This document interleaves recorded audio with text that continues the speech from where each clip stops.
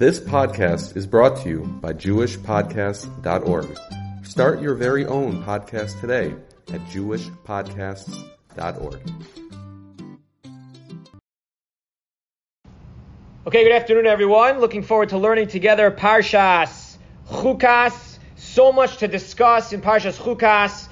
We've spent some time over the years talking about Zos Chukas HaTorah, understanding that each mitzvah has an element of chok, a beautiful insight of Rav Moshe Feinstein. The Slonim Rebbe also has a beautiful piece on Zos Chukas HaTorah, but we're actually going to focus on a different piece this week, and that is the episode of the Mei Meriva. Of course, we all know that unfortunately, due to a decision that Moshe Rabbeinu makes of hitting the rock instead of speaking to the rock, it results in the consequence, the punishment of him not being allowed to enter into Eretz Yisrael. So I'd like to be able together to unpack this episode, to try to understand a little bit better what exactly went into the decision, Kiviyachol, that Hashem made in deciding that it was an appropriate consequence, an appropriate punishment, that because Moshe hit the rock as opposed to speaking to the rock, it resulted in him not being allowed to enter into Eretz Yisrael, and to try to maybe understand a little bit better what exactly was going on more than what meets the eye. So if you'll take a look at the first page of the source sheets that I handed out to all of you, or that you got virtually, he begins on the bottom of page Kuf Yud Tes Os Aleph. We're only going to do Os Aleph today, and we'll see how far we get. The Slonim Rebbe quotes the Psukim, Vayom Hashem Moshe vel Aaron. Hashem says to Moshe and Aaron, Ya'an lo hemantem bilak tishen le'nei bnei Yisrael. Since you did not generate, you did not believe in me, you didn't sanctify my name in the eyes of the Jewish people. Therefore, the two of you are not going to be permitted to enter into Eretz Yisrael. You had an opportunity to be Makadosh Shem Shamayim, to sanctify my name in a public capacity, with all of Klai, so being able to see this supernatural miracle of water coming out of a rock. Because you chose to hit the rock as opposed to speaking to the rock, and you lost out on that opportunity, unfortunately, you are not going to be allowed to enter into the land of Israel. Says the Nesiv Shalom, V'reishis kashe, madua b'refidim yad achar tzeisem mitzrayim. Why was it that when we were in Refidim, and they had just left Mitzrayim, kashallo haya mayim lishtosam, they had no water for the nation to drink, tziva kodesh baruch hu, Hashem commanded him, v'hikis betzor, and he hit the rock, v'yatzu mimenu mayim. And in that situation, he was instructed to, and he hit the rock, and water came out. Hainu shahaya hanes al yedei hakabasela, v'lo yihikbid shi al dei dibur dafka, v'lukan haisak padish yedafka yedei dibur. Question number one, as the Nesiv Shalom always likes to do, he'll give us a number of questions, a litany of questions, and then hopefully we'll be able to understand through a yesod, a fundamental principle, how to address all of these inquiries. So he says, question number one is, what was the difference? Why was it that when we came to Refidim, so he instructed him to hit the rock, Moshe hit the rock, water came out, and it quenched the thirst of the Jewish people? Why all of a sudden now does Hashem switch gears? Why does Hashem say, now I don't want you hitting the rock, now I want you to speak to the rock? That's question number one. Od Tzarech Bir, we have another question. The Torah says, the Pasuk says that Hashem explains to Moshe and Aaron, because you did not demonstrate the emunah in me, you did not sanctify my name in the eyes of Bnei Yisrael, you're not going to enter into Eretz Yisrael. Asks the Slonim Rebbe,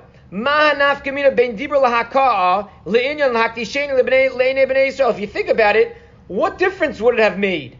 The whole point was that either way, water does not normally come out of rocks. So whether Hashem told them to speak to the rock or to hit the rock, the fact that the water came out of the rock in the end still served as a Kiddush Hashem, still served to highlight, to enlighten, to open the eyes of the Jewish people to realize the miracle that took place. What exactly did Hashem, so to speak, lose out on by the water coming out of the rock because it was hit and not because it was spoken to? Either way, Klal Yisrael will have witnessed and observed an incredible miracle. What was lost out on? No worse for wear. There seems to have not been any harm done. Either way, whether it's by way of speech or by way of hitting the rock, both are above nature, in either case. Why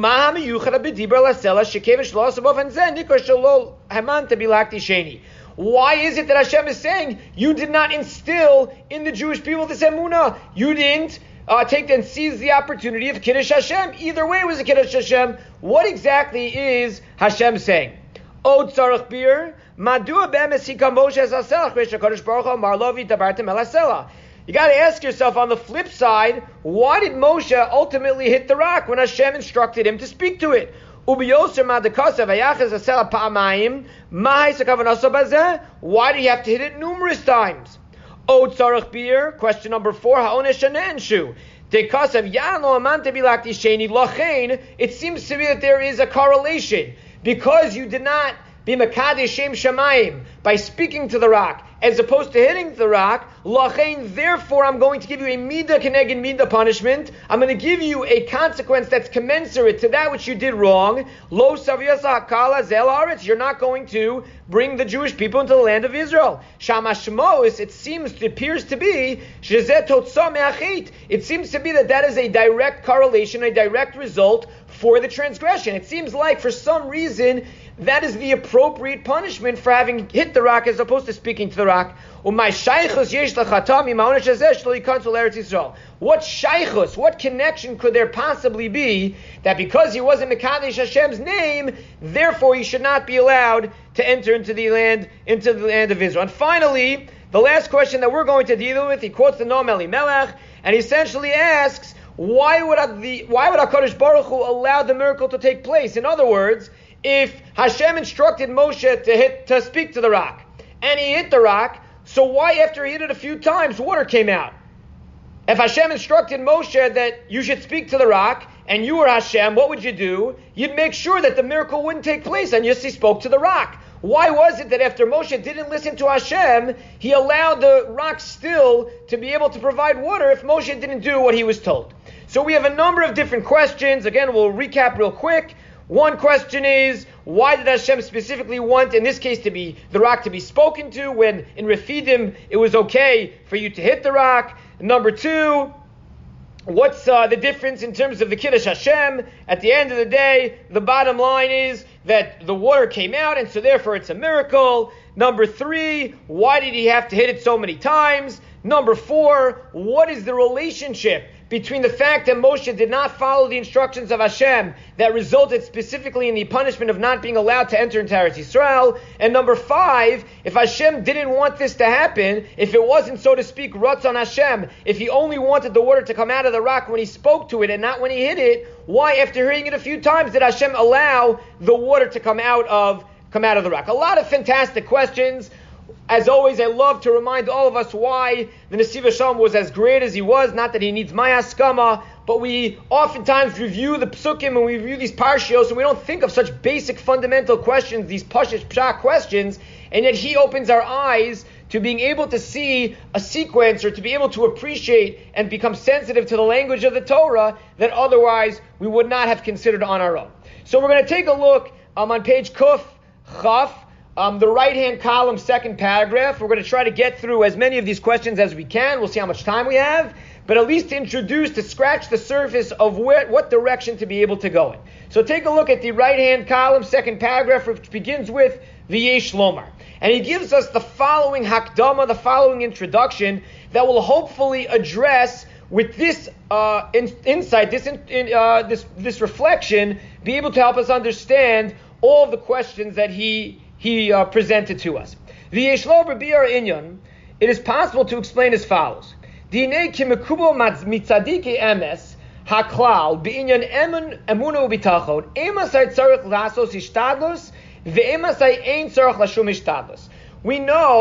that there is a well-known, I want to say confrontation, but a struggle about how much hishtadlus, how much effort we have to put into something when we have emunah, when we have bitachon. Do we have to put in no hishtadlus? If we believe wholeheartedly that Hashem is going to take care of us, do we just assume that Hashem is going to take care of us and there's no effort needed to be exerted? On the other hand, we also know, ein somchen al hanes, we can't just sit there and expect HaKadosh Baruch Hu to descend upon us and just provide everything that we need. And we have this constant give and take in our lives. How much emunah and bitachon needs to be part of the ingredients in the formula, and how much hishtadlus, how much effort do we need to exert in order to receive that which we are entitled to. And he explains as follows something fascinating that I've never really heard before. He says, if you want to know how much effort, hishtadlus, a person needs to put into something, it really depends on your emunah and bitachon. Listen to what he says. When a person has clarity, when it comes to their emunah and their bitachon, their faith, their belief, that Hashem is certainly going to help them, even if he wouldn't exert himself at all, as the pasuk says, in the Rabbah quotes, I can lay down, I can sleep on my bed, and you, the Ribono Shel Olam, will do everything.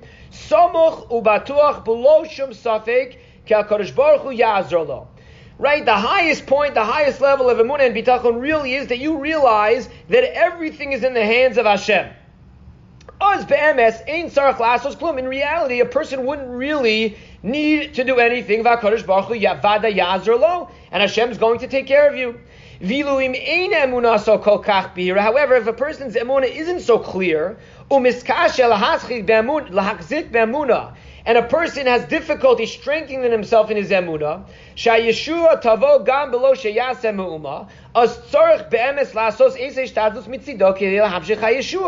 so the Nesiv Shalom says something fascinating. He says, if you want to know how much hishtadlus, how much effort a person needs to put in to whatever they want to be successful at, to whatever results they hope to be yielded, it's really going to be dependent on how much emunah and bitachon a person has. The more emunah and bitachon you have, the less hishtadlus you need to exert. The less emunah and bitachon you have, then Hashem says, if you don't believe in me, and if you don't have the confidence in me, then I'm going to say to you, I'm not going to provide it for you, you're going to have to work at it.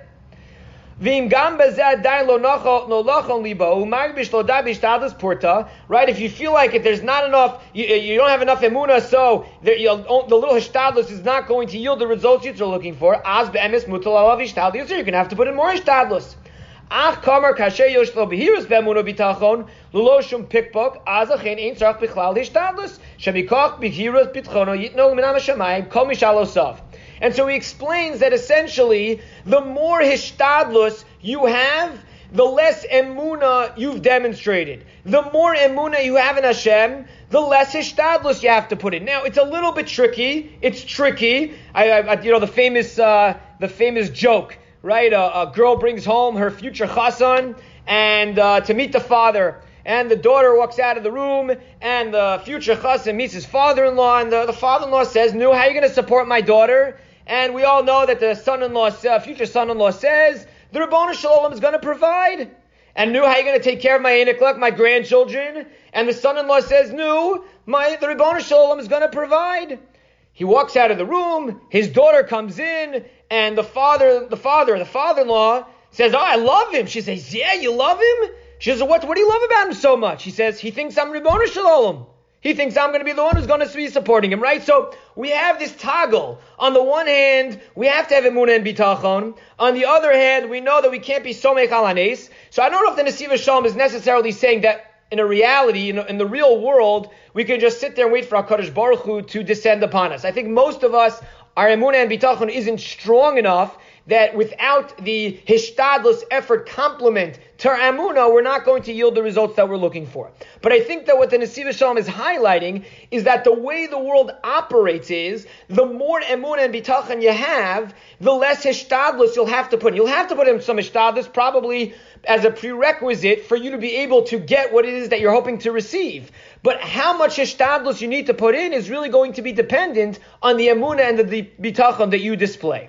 What does this have to do with our inquiries? What does this have to do with the Nesiv Shalom who asked all of these questions? So we're running out of time, but I'm going to skip now to the following. Skip to the left-hand column, and go to the words Ula Orzei Yushas Haaretz Yirak Mikoach Midas Habitachon Yesh Levar Inyan Chet Me Meriva.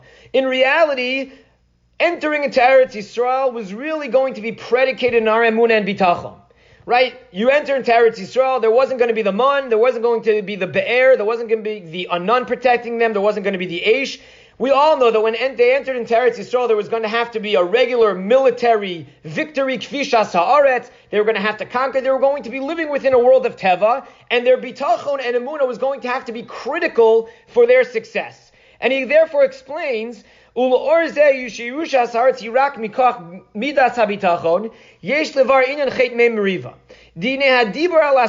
speak to the rock, you have to understand, says the Nesiv Shalom, that Hashem was trying to convey to the Jewish people that I want you to strengthen your emunah and bitachon. I don't want you putting hishtadlus in. I want to inculcate, I want to indoctrinate, I want to drill into you bitachon.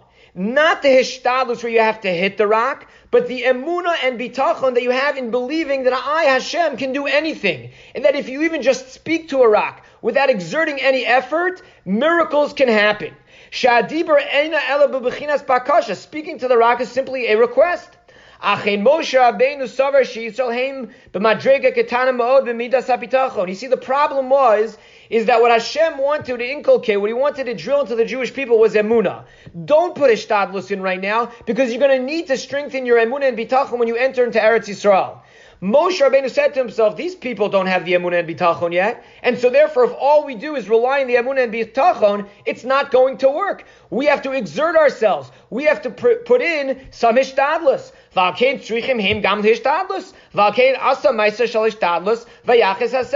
Rabbeinu thought he understood the Jewish people, and as a representative of the Jewish people, understood their emunah and bitachon isn't where it needed to be, and so therefore it had to be complemented with hishtadlus. So therefore, what did he go ahead and he do? He went and he hit the rock. He didn't think he only needed a little bit of hishtadlus. He had to do it multiple times, because the Jewish people, the way he saw them, weren't at the level, weren't on the madrega that emunah and bitachon would have been enough. And therefore they needed to exert themselves quite a bit. Because he thought that they were on a low level of bitachon. Okay. Now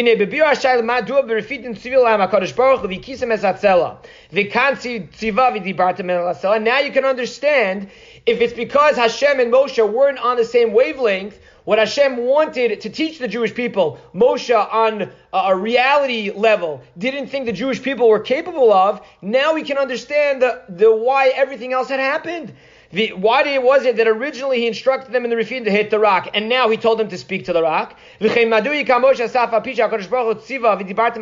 Moshe changed that which Hashem instructed him to do? He said to himself, Moshe Rabbeinu, Uma achar yitzias Mitzrayim v'kriyas Yamsuf shahaisa az his galus betokva v'adayin lo haya b'klal Yisrael shum pagam v'chet. Moshe Rabbeinu said to themselves by Refidim, they left Mitzrayim, they had kriyas Yamsuf, they saw these incredible miracles, and yet at Refidim they were on still such a low level of emunah and bitachon, and therefore I had to go afapike and tziva HaKadosh Baruch Hu v'kisa b'tzor, I had to hit the rock. Certainly now that they've been through Chet HaEgel, and they've been through Chet HaMeraglim, Shenaflu Mimadragoseim Bavadai, Einu Ru'im L'Hisgalus Yilosh Te'asem Memav Aidei Dibur Greda. If before they were on a much higher level, and we needed to hit the rock, we had to put that hishtadlus in. Don't you think now after Chet HaEgel, and after Chet HaMeraglim, they're on an even lower level, certainly we have to hit the rock. So therefore, the Moshe Rabbeinu said to himself, maybe HaKadosh Baruch Hu, not that he doesn't know, of course, but Moshe assumed on his own, jumped to a conclusion using logic, using other considerations, that given the fact that the Jewish people were not on the level necessary to simply rely on emunah and bitachon on its own, they had to exert hishtadlus. What Moshe didn't understand was that Hashem was trying to condition the Jewish people as they were going to enter into Eretz Yisrael that you need to have emunah and bitachon. And the more emunah and bitachon that you have, the less hishtadlus that you have to put in. So while it's true back before they received the Torah, yes, they had to put hishtadlus in. They weren't yet at the level the way Hashem understood. Now, after having received the Torah and conditioning them to have that emunah and bitachon, hitting the rock would not achieve the same goal as speaking to the rock. And since Eretz Yisrael was going to be predicated on emunah and bitachon, it was critical that this lesson was taught. Moshe Rabbeinu, did not understand that that was his intentions. Moshe Rabbeinu thought, wait a second, if they weren't on the level by Refidim, certainly they're not going to be on the level now after Chet HaEgel and Chet HaMeraglim, so certainly they got to hit the rock. Not only do they need to hit the rock initially, they've got to hit it multiple times to exert that hishtadlus. And not only were they not on the level before, they're certainly not going to be on that level now. And so therefore, that is why it explains the Nesiva Shalom, what Hashem says that wasn't a Kiddush Hashem, was because right now the Kiddush Hashem wasn't just about a supernatural miracle, but it was the means of getting there by exposing how important and how pivotal and how critical Emunah and Bitachon was going to be necessary as they entered into Eretz Yisrael. And now you can understand why Moshe specifically was punished by not being allowed to enter into Eretz Yisrael. Because if the whole objective that Hashem had was to indoctrinate, was to drill into the Jewish people the necessary ingredient of Emunah and Bitachon as they entered into Eretz Yisrael, and Moshe unfortunately had been mistaken and didn't give the Jewish people the opportunity to have their eyes be open and to the Emunah and Bitachon element to be revealed, Hashem said, you prevented me from showing the Jewish people what they're going to need when they entered into Eretz Yisrael. I'm not going to allow you to enter into Eretz Yisrael. And so now we have a much better understanding of that midah keneged midah.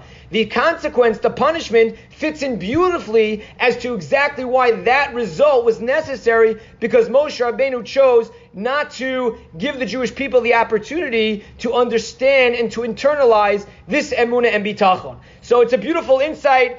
If I had more time, I'd read through the entire piece with you, but I'm running out of time as I see Rabbi Shabtai already on the screen. But I think it's an important yesod. It's an important message that while we certainly need to put hishtadlus in, right? We've spoken about the Beis Halevi in the past. Hishtadlus is an important ingredient, certainly for all of us who are not on the level yet that we can simply rely on emunah and bitachon. We have to remind ourselves by using this lesson that as much as we need to put hishtadlus in, really at the end of the day, our successes and the results and the peiros and the fruits of our labor that we're looking for are really not going to be contingent on our hishtadlus. It's not going to be dependent on our effort that we exert. That's simply a prerequisite. Ultimately, the successes we're going to have are going to be dependent on the level of emunah and bitachon that we have in Hashem. The more emunah that we have in Hashem, the more likely we're going to be successful, independent of that hishtadlus, independent of that exertion. The more bitachon, the more that we recognize that the Ribono Shel Olam is in charge, the less we need to do in order to bring that to fruition. And if we realize that, we will allow ourselves to let go, let God, so to speak, to let HaKadosh Baruch Hu run the world He's supposed to run, and allow us to be able to function in the way we're supposed to be as His servants, serving Him in the best way possible. Thank you so much for listening, and have a great day.